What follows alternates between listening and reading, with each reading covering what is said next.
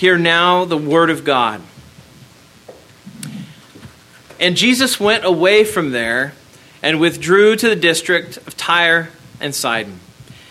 And behold, a Canaanite woman from that region came out and was crying, "Have mercy on me, O Lord, Son of David. My daughter is severely oppressed by a demon." But he did not answer her a word. And his disciples came and begged him, saying, "Send her away, for she is crying out after us." He answered, "I was sent only to the lost sheep of the house of Israel." But she came and knelt before him, saying, "Lord, help me."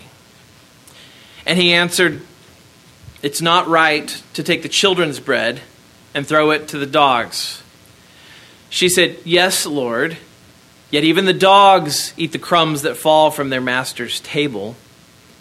Then Jesus answered her, "O woman, great is your faith. Be it done for you as you desire."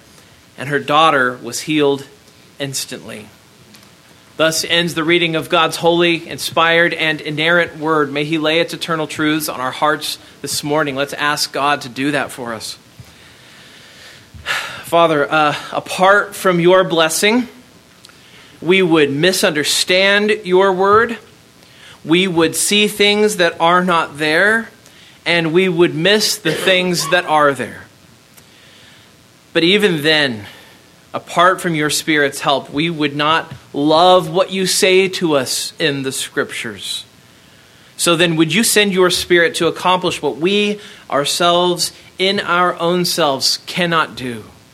Lord, you've said it in your word. The flesh accomplishes nothing. The Spirit is everything. We pray for your Spirit's help today. We ask these things coming to you as helpless people who have nothing to do but beg for your help. Would you help us this morning? We ask it in Jesus' name. Amen. Amen. You may be seated.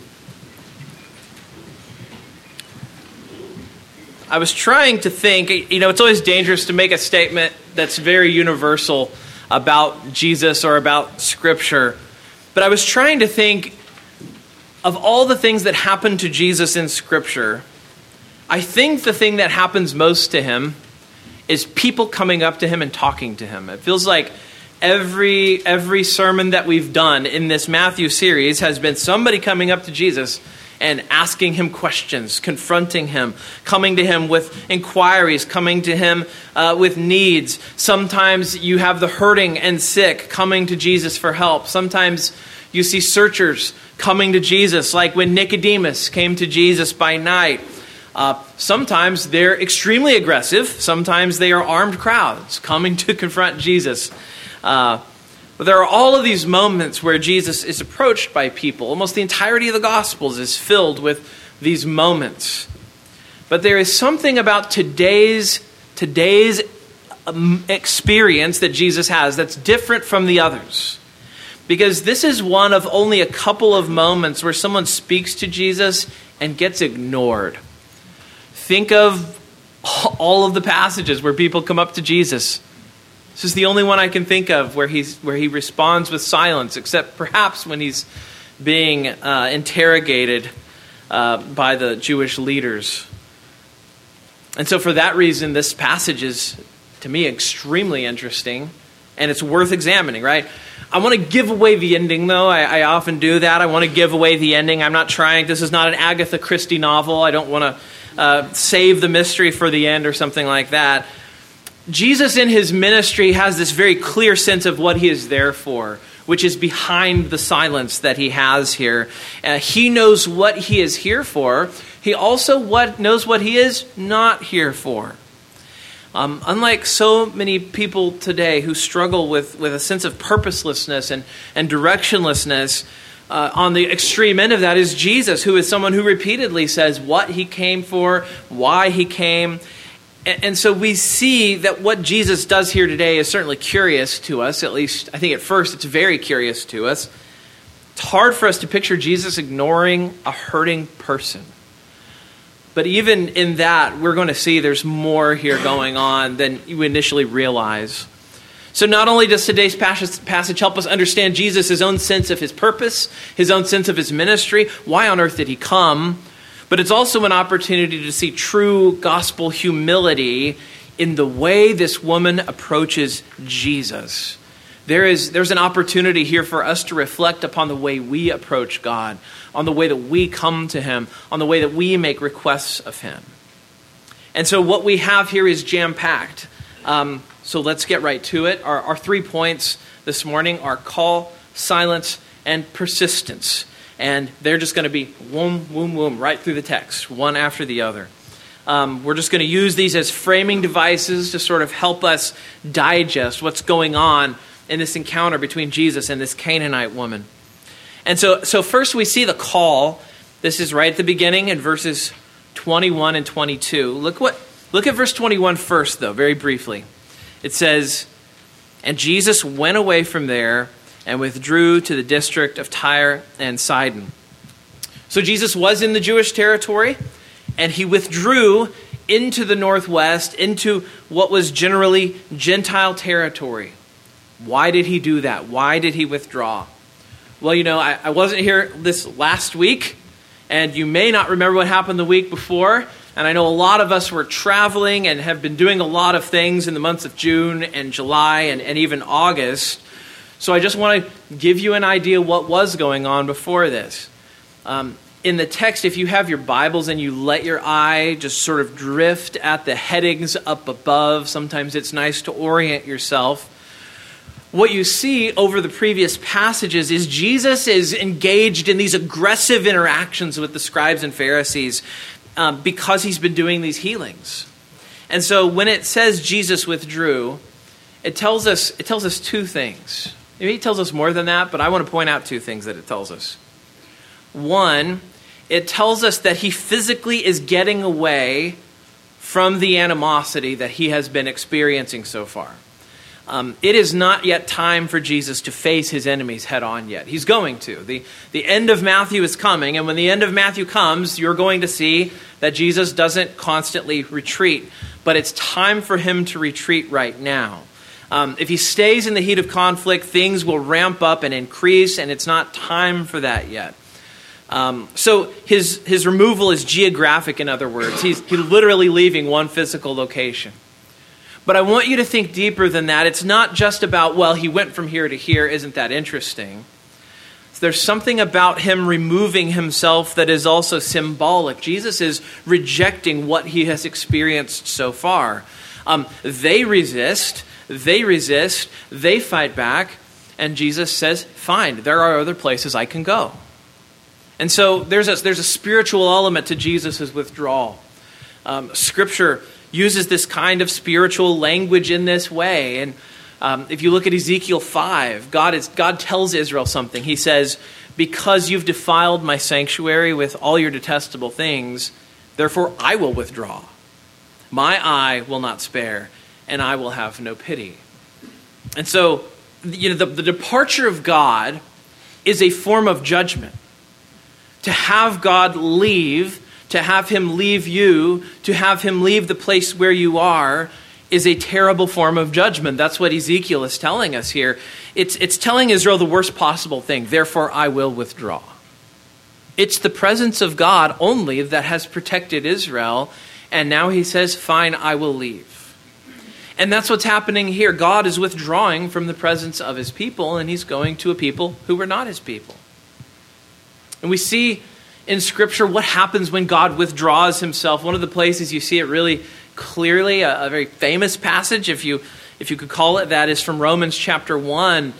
Paul in Romans 1 talks about this language of God giving people over to their own desires, giving people over to their own sin. Right? When God gives someone the sinful thing that they want, it is not a reward. It is not it is a punishment. It is not a reward. It's not a good thing. It's a curse when God gives you the sinful thing that you want. We oftentimes have conflicting desires. We have things we want, things we don't want. God very often, it is so good of God to give us what we need and not to give us what we want. I was thinking this week, I've been reading a book called The Great De-Churching. And in that book, the authors are talking about young people who leave the church. And part of the reason why they leave the church is they simply get old enough to where they can make their own decisions. And they decide, well, this isn't relevant for me anymore. And so I'm not going to go. Now, there are lots of factors in why that decision gets made. But one of the things that you find is that for many young people, they feel like church is something that they were forced to do, and it was never explained to them why this is important in the first place. It was important to their parents, and the parents hoped that by osmosis that it would become important to their children. And so I just want to speak to young people in the church. If you're a kid in the church, you're a young person in the church, and you're here at church because your parents want to come, you may love it. In fact, I hope you do. But you may not. When I was a kid, I wanted to play all day and watch DuckTales. That's what I wanted to do. And when I was younger, now I went to a church that had pews, and so probably up until the age of 8, I had one job, and my job was, don't get any ideas, okay? But my job was sneak off to where the grown-ups have the coffee and eat as many sugar cubes as I can. And so, like, the adults would come out of church. If you ever wonder why I have dental problems, it all goes back. And so the adults would come out of church, and they'd be so excited about their coffee, and they'd be like, what happened to all the sugar cubes? I'm just standing over there, like, my teeth are hurting. Like, I would crawl under the pews, back to front, They couldn't catch me. I was too fast. When I was a kid, I did not go to church for the worship service. I didn't go for the music. I didn't go for the sermons. I went because my parents said that I needed to go, and so I did.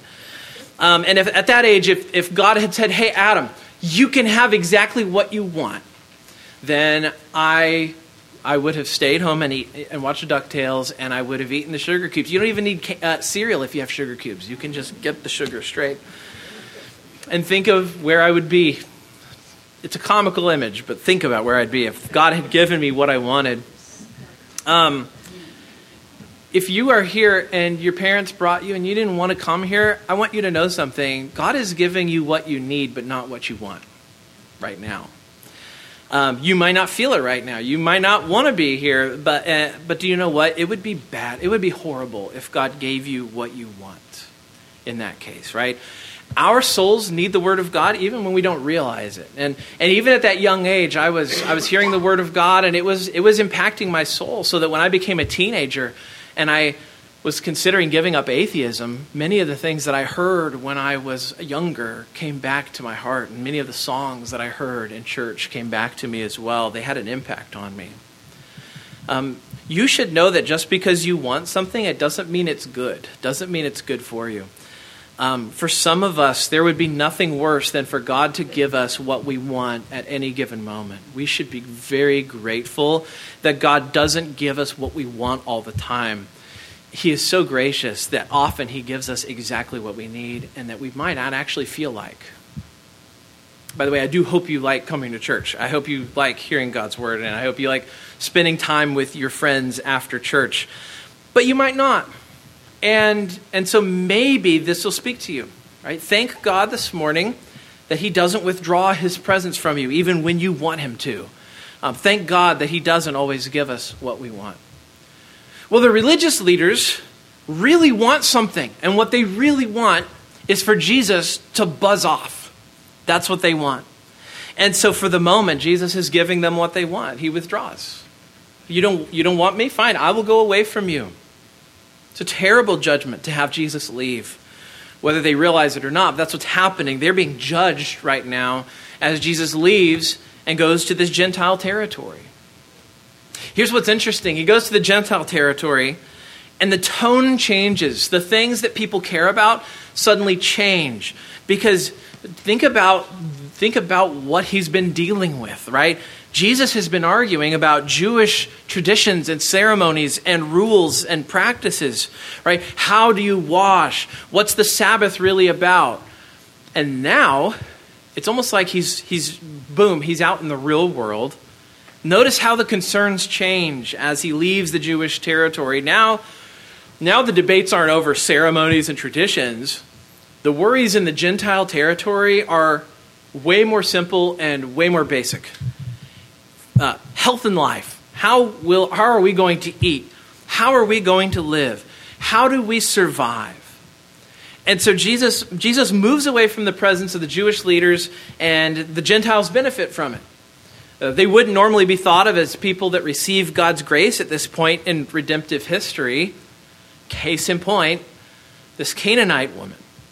And just as a reminder, I don't know if you do the family worship guide that we give out, but one of the readings that we did was from the book of Judges. And that reading in the book of Judges, part of why we selected those readings from Judges was I wanted you to see tribe after tribe after tribe of Israel failing to expel the Canaanites from their land. Every one of those passages ends with the Canaanites and the Israelites living side by side together to this day. To this day. And so now, here we have one of their descendants, this woman who was not removed back during the time of Joshua and Judges. They're still around, and now they're living side by side with the Canaanites and the Israelites. And oftentimes what happens? The Canaanites lead the Israelites astray. They follow after other gods. So by the time of Jesus, the Canaanites are still around.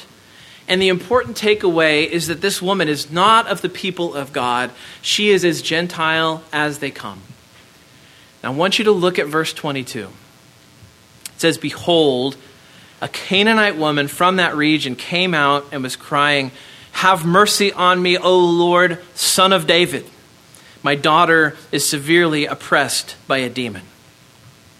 I want you to see two things about how she approaches Jesus. First, I want you to notice she's very reverent in the way she approaches him.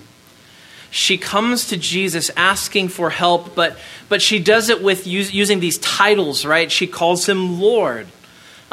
That's not the name Yahweh. This is the term Lord, like it's a term of respect. It's like calling somebody sir. She's speaking to him very respectfully. She's saying, "Please, sir."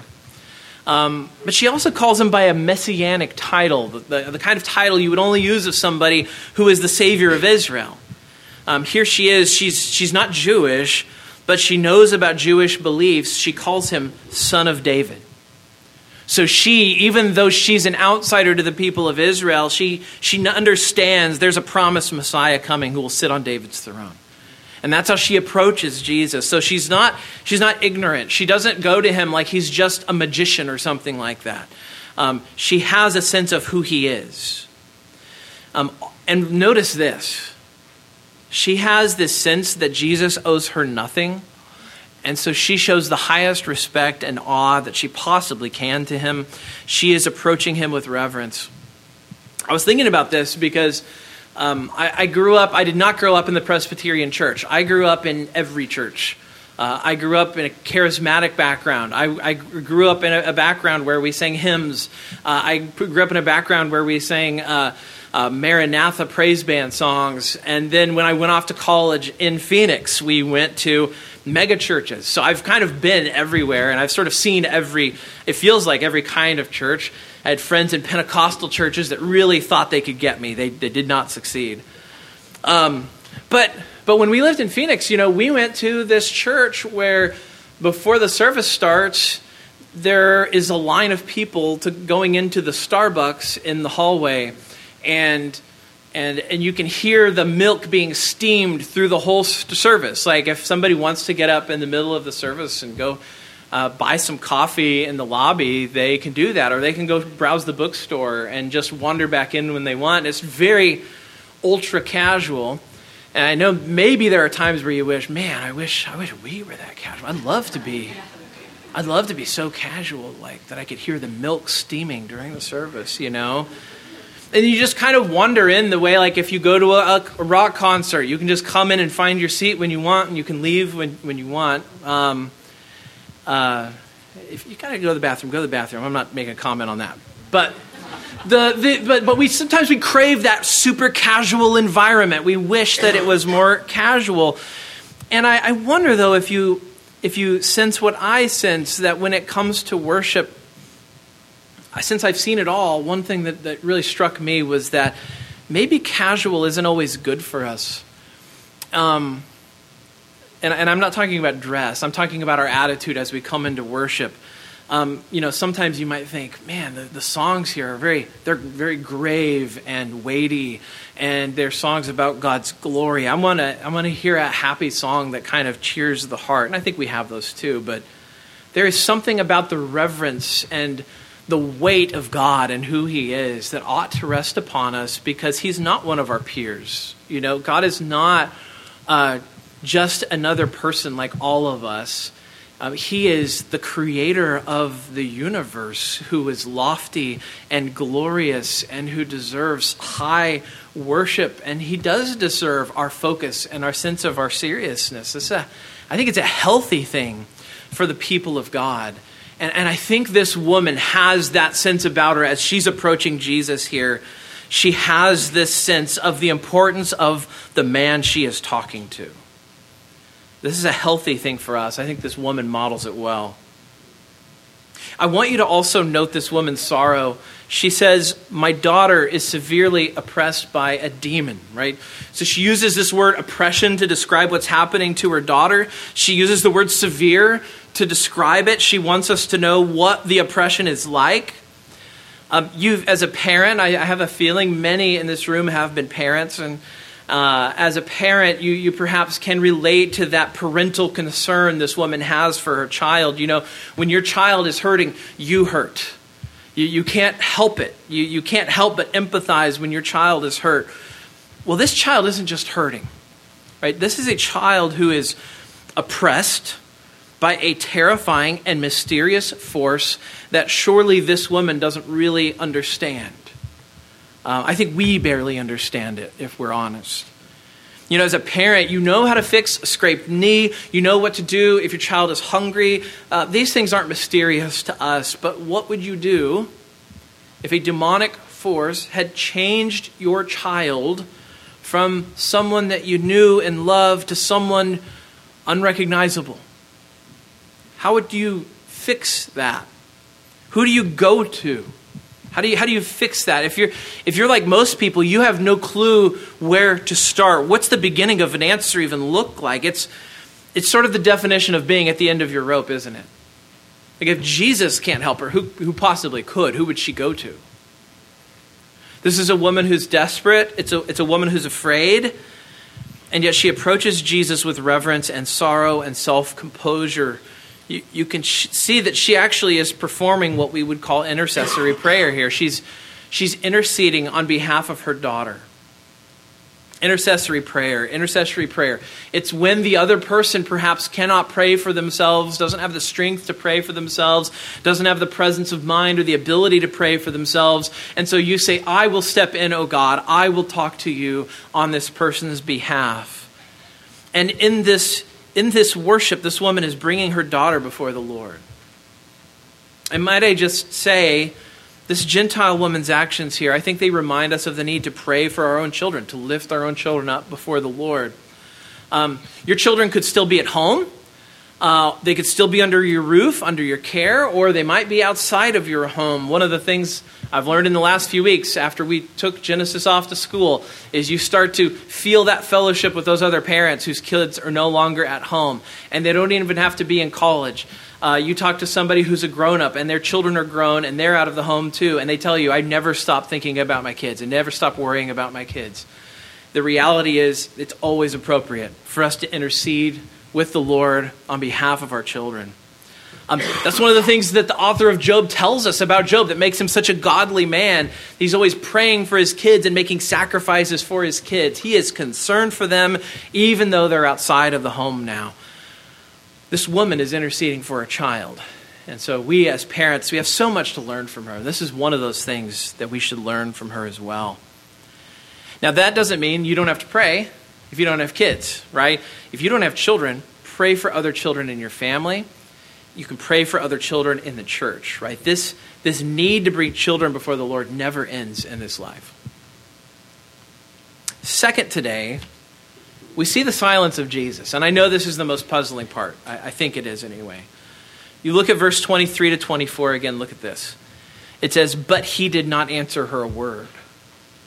And his disciples came and begged him, saying, "Send her away, for she's crying out after us." He answered, "I was sent only to the lost sheep of the house of Israel."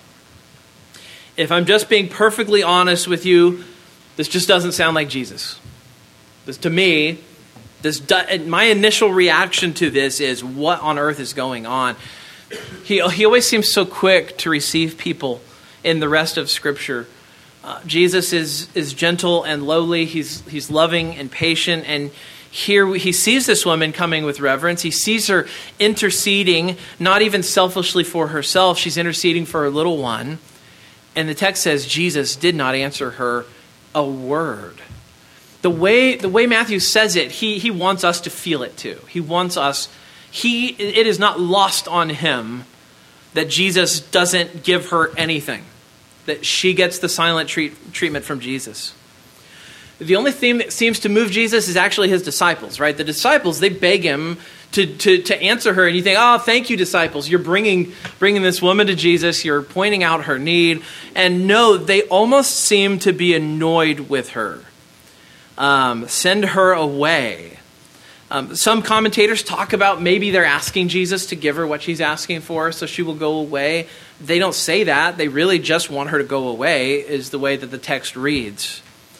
This woman is so persistent that they seem to be growing irritated with her. And she's irritating them. She's hounding them. Something has to happen. And this is the part where you just say, "What's going on here, Jesus? What am I not understanding?" And I hope that is the way you would phrase the question, because that is the right question to ask. The question is not, "What's wrong with you, Jesus?" The question is, what is going on that I don't understand? That's the right question. We should not assume that Jesus is being cruel. We should not assume that he is indifferent. Nor should we assume that Jesus is just too busy to talk to this woman. In fact, this passage is a lesson in assumptions. We make all kinds of assumptions about what's going on here. And we maybe are tempted to judge Jesus, harshly even, by this passage.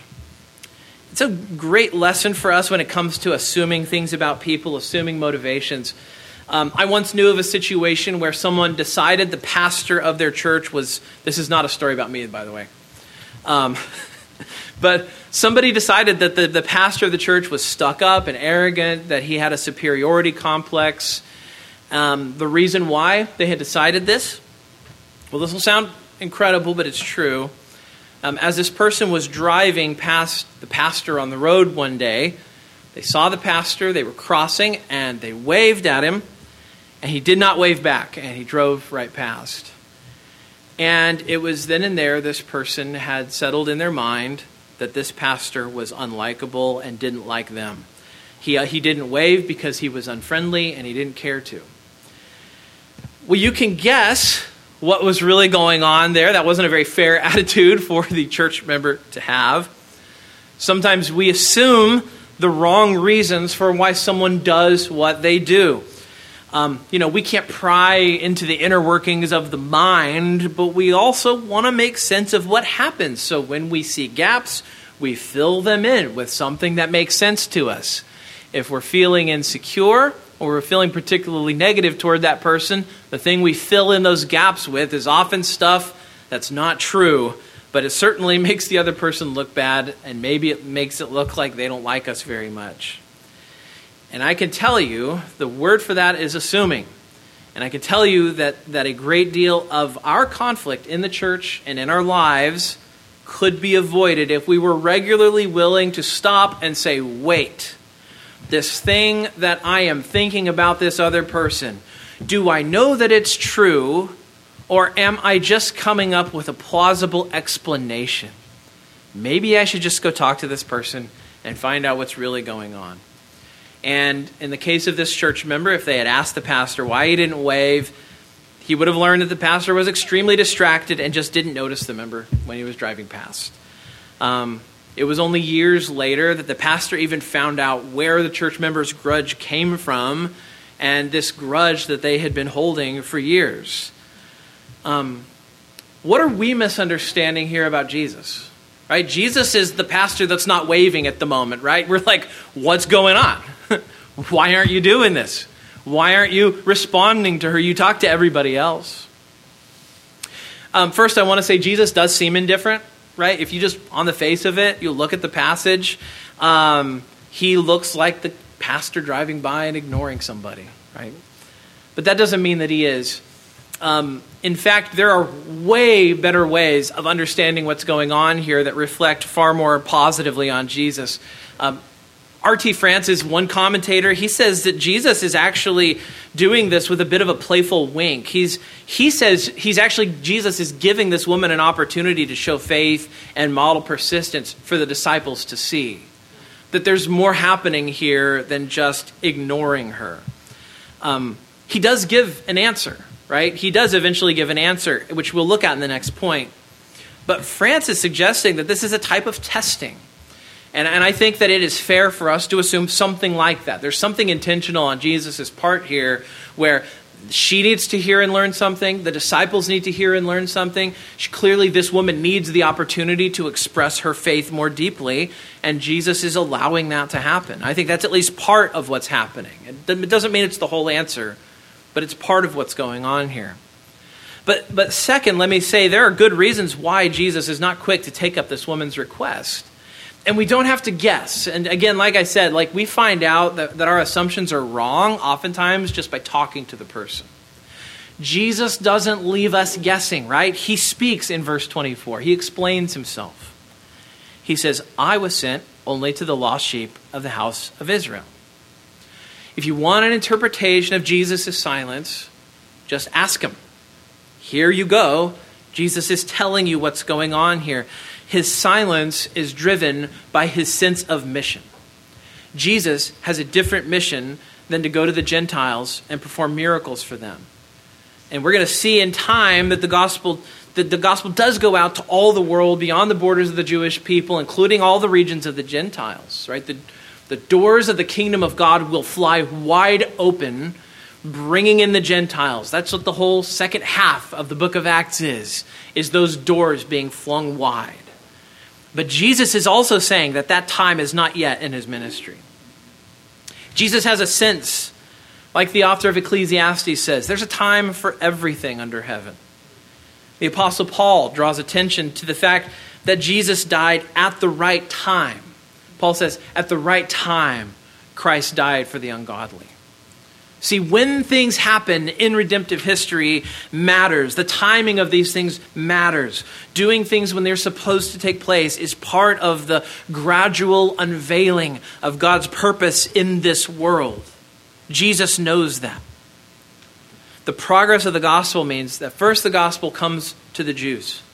Only once the Jews have rejected the gospel does it go out to the Gentiles. In Paul's ministry, he keeps that pattern up. He goes to the Jews first, then to the Gentiles. Why? Because the gospel going to the Gentiles was a consequence of the Jewish people's rejection of the promise. They need an opportunity to reject it so that it can be taken to the rest of the world. I wish there was more time this morning to talk about the principles under this, but maybe I think it's best for us to content ourselves with knowing that Jesus does not despise this woman. He loves the Father, and he loves the mission. And he loves the mission that God has given to him so much that he will even allow himself to come to harm in order to make that happen. So Jesus does not hate this woman, but he loves the mission of the Father. He loves the mission that he has to be a Savior to the Jew first, and only then to the Gentiles. Third this morning, we see something amazing, something that moves Jesus very deeply. What we see is persistence. And that's our third point this morning. Jesus has just said he came for the lost sheep of Israel. And this woman responds in verse 25. It says, but she came and knelt before him saying, Lord, help me. And he answered, it's not right to take the children's bread and throw it to the dogs. She said, yes, Lord, yet even the dogs eat the crumbs that fall from their master's table. So what we are reading here is really a debate, in a sense. This woman is debating Jesus on why he should help her.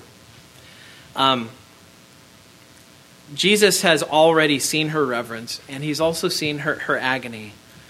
But now he sees her worship him, right? She is kneeling before him. I mentioned before, I think Jesus has been testing this woman. He's been giving her an opportunity to glorify God. He's been giving her an opportunity to express her faith in a way that puts his Jewish listeners to shame. Right, this woman is actually incredible. We sometimes talk about coming to Jesus. We talk about repenting of our sin, of coming to Jesus with empty hands. This woman shows us in action what it looks like to come with empty hands. Right? If you ask the question, what does it look like to come to Jesus in absolute humility, with nothing in your hands, with nothing to commend yourself? Look at her. She has no leverage over Jesus. She has no argument. She has nothing she can say to manipulate him into doing what she asks. She only has an appeal to his kindness. All she can say is, Lord, help me. She isn't just humble. She's persistent. She calls him Lord twice. Twice she begs him because it's all she's got. Begging is all she's got. It's the only method. It's the only approach she can use. And in response, Jesus says, it's not right to take the children's bread and throw it to the dogs. Again, it's another moment in the passage where we think he's being insulting. It sounds like he's being antagonistic, that he's being rude to her. The point here is not to insult her. It's not even to insult the Gentiles. The point is to explain why it is that he is focusing on Jewish people in his ministry and not them. They are his primary mission field. They are the children at the table. They're the ones he's focusing on. The Gentiles may sit outside the household of humanity, may sit within the household of humanity, but they do not sit at the table the way the Jews do. And so she responds and sees herself as a fellow human being, even if she's not a Jew. She says, yes, Lord, yet even the dogs eat the crumbs that fall from their master's table. Some commentators try to help this conversation along. They say, well, the word that they use is for domesticated little dogs. Even in Israel, they had dogs, and they had domesticated dogs, and they had cute little dogs too. The word dog here is the diminutive. It's a word we use for something that's little, right? Like in Spanish, you have the word poquito. That means just small, tiny. It's something like that. Here, even little dogs, she says, sit at the master's table. This isn't cruel of Jesus. The language here, it seems to be saying even these household dogs still get to eat something, right? I still think this would have been a hard thing to say to someone, right? He's saying to her, I'm not focusing on you right now. I'm supposed to focus over there, right? This is not an easy thing to hear one way or the other. But here's what's more important. The woman doesn't disagree with him. Like, we're so set on him not offending her that we don't realize she's got no argument here. She's not arguing with the premise of the illustration or the metaphor here. Remember, we are listening to a debate. Jesus, why should you help me? Think of all the debates Jesus has with people. This is the only one I can think of where Jesus loses. How does she beat Jesus in debate? How does she do it? What's her winning strategy? Notice this, she never disagrees with him. That's a great way to win me over anytime, right? Don't disagree with me. She never disagrees with him. She says, she instead wins him over by telling him he's right. If you want to be saved, that's actually how you go to God too, right? Lord, you are right about me. That's how we start. Lord, you are right about me. This woman doesn't have any sense of entitlement whatsoever. She doesn't think she's owed anything. She has no pride to speak of. She doesn't even complain at the comparison Jesus makes between her and the dog. In her mind, she is a dog. She is a lowly dog. She has nothing to do but beg. And the owner has nothing to do but go his own way. That's why she begs him. Every morning I have a banana. And my dog has very keen hearing. Incredible hearing. And his favorite thing in the whole world is a banana. And so like the other day, the dog was like in the living room and I was in the kitchen and I was like, I don't like him standing under my feet while I eat a banana. It's annoying. And so I tear off that banana so quietly. And you hear, And he comes running in. Like, he heard that banana tear. And there is nothing that he wants except that banana. And I am so determined. I'm like, no, this is my banana. You have dog food over here. And Percy, though, he will sit there, and he knows not to bark, but he will sit there and he'll go. He'll just sit there and lick his lips. And then if you're like really stubborn and you're like, no, I'm finishing this, then he will start to kind of do a, huh. Yes. Not enough to get in trouble, because if it's a bark, he won't do it. Huh. I'll like keep eating, and anyway, it's a comical 5-minute joust between the two of us, and I get to the end, and I always think, oh, fine, and I give him the end of the banana. Now he always knows that it works. He has no argument. He just hopes that I will give it to him if he whines enough. He has no real sense of entitlement, honestly. He doesn't think he's owed it, but he always hopes that he'll get some. He always hopes that he'll get some. And so many people in our day, I think, naturally have a sense of entitlement. It's just sort of taught to us in schools. It's taught to us from childhood. We're special, we're important, we should be getting all of these things. And then here's the part where you might start to get uncomfortable and you think, yeah, Pastor, talk about those, I was going to say those millennials, but like millennials are in our 40s. So talk about those millennials and those Gen Z and all those others underneath who are so entitled. Look, we're all entitled. We're all entitled. This is not the part where I start talking about other people. We all have areas where we're proud, where we think we've earned our way, where we think we deserve the benefit of the doubt. We are not naturally going to notice those things about us. We may think those are just fair judgments, and we'll need the Spirit's help to pinpoint those areas in our lives. What we need is not more ways to criticize other entitled people. What we really need is for the Spirit to shine a light on us and take a scalpel to our pride. That's what we need. Are you quick and ready to admit your sin and beg Jesus for his grace? Are you willing to be called a dog by God? Now, she wins the debate. As I said, here's how she wins the debate: by humbling herself and kneeling at his feet. You see, she agrees with his premise. She agrees with the premise. She does not agree with the implied conclusion. Yes, Jesus, that's right. I am a dog, and I do deserve nothing, but that doesn't have to stop you from helping me. That's the argument. Yes, I'm a dog, I deserve nothing, but that doesn't have to stop you from being merciful to me. This is an incredible picture of gospel faith, because it is faith given in absolute humility, lacking any entitlement at all. She doesn't argue from her greatness. She doesn't even argue from the quality of her faith. She argues from her lowliness. She says, it's not that I deserve your help, it's that I need your help. That's the argument. What a huge difference, right? She argues from her lowliness and her need rather than from her entitlement and her worth. And that's how she wins Jesus over in this argument. Isn't that amazing? I am a dog. All the more reason I need your help. What about you? Are you strong or are you weak? Are you rich or are you poor? What do you come to God like?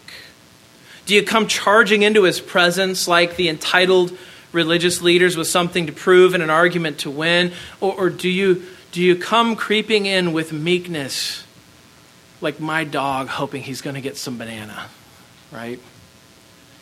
Are you willing to admit hard things about yourselves? Or immediately when God says things like, you're a sinner, do you think, well, this isn't for me? Are you willing to hear God point the accusing finger at you when you deserve it? When you and I hear the gospel, here's what happens. We hear hard things about ourselves. If you hear the gospel, if you hear someone say they're telling you the gospel and they only tell you good things about yourself, you are not hearing the gospel. Because the gospel has to have bad news so that the good news makes sense. When we hear the gospel, we're going to hear God tell us that apart from Christ, we aren't righteous. That doesn't feel good. We're going to hear in the gospel God tell us that by nature we're children of wrath. What a horrible thing to say. What a horrible thing to hear. When we hear the gospel, we're going to hear God tell us that we should come to him like this woman today in a position of weakness and not strength. We're coming to him in poverty and not in riches. Now, just because we come to him bowed down like a dog, like someone who will admit that they don't deserve his mercy, it doesn't mean he keeps us there, right? There is so much grace in Jesus. Look at how Jesus answers her, right? He doesn't say, now crawl out of the room. Your daughter's fine. Get out of here. Make sure not to get off the floor until you've left the building, right? He doesn't do that at all. He doesn't just give her what she asks for, but he actually honors this woman. He lifts her up. He says, great is your faith. She thinks little of herself. She really has nothing to lose. And she has a great vision of Jesus. Great is her faith. Great faith is not about having a mass quantity of faith. It's not about having potent faith. It's about having a powerful Savior. That's what she has. She has a powerful Savior. If you come to Christ, Scripture says something similar about you. You know, Paul in Ephesians 2 says something almost startling about the person who comes to Jesus like a dog. He says, but God, being rich in mercy, because of the great love with which he loved us, even when we were dead in our trespasses, made us alive together with Christ and raised us up with him and seated us with him in the heavenly places in Christ Jesus. Two things as we close. First, it's God's rich mercy that moves him to love us and gives himself for us. Right? It is not us. It is not you. It is not your worth. It is not something you have done. It's not something you've said. It's not something you've given. It's not a ceremony you were part of. It is his rich mercy. First thing. Second thing, we come to him bowed down, but Paul says he raises us up. He raises us up like he raised this woman up. Right? We come to him kneeling and he lifts us up into the heavenly places in Christ Jesus. You see, Christ's agenda is not a people who go around cursing themselves, saying, woe is me, I'm so terrible, woe is me, I'm pathetic and horrible, I'm so disgusting. That is not what a Christian is meant to be. No, his agenda is for people who have nothing beautiful in themselves, but in Christ they are extraordinary and lifted up and exalted and glorified. And they share in all of those things because they are in Jesus. That is a big difference, Christian. Right? Christian, I'm about to sound contradictory here. Christian, you are amazing. In yourself, you are nothing. But in Christ, you are beautiful and high and exalted. And the Father looks at you and he sees nothing but goodness. And he sees nothing but righteousness. In Christ, you are glorious and blessed. In Christ, you are beloved and you're treasured by the Father. Great is your faith. Perhaps, but greater still is your Savior. Let's pray together. Yes, Father, you call us to come before you like this woman came to Jesus, with humility, with empty hands, with no leverage at all except our need. But you also raise us up in Christ, and so I pray that we would all approach you with humility, understanding who we are in ourselves, but also recognizing that in Christ you lift us up into the heavenly places. In Jesus' name we pray. Amen.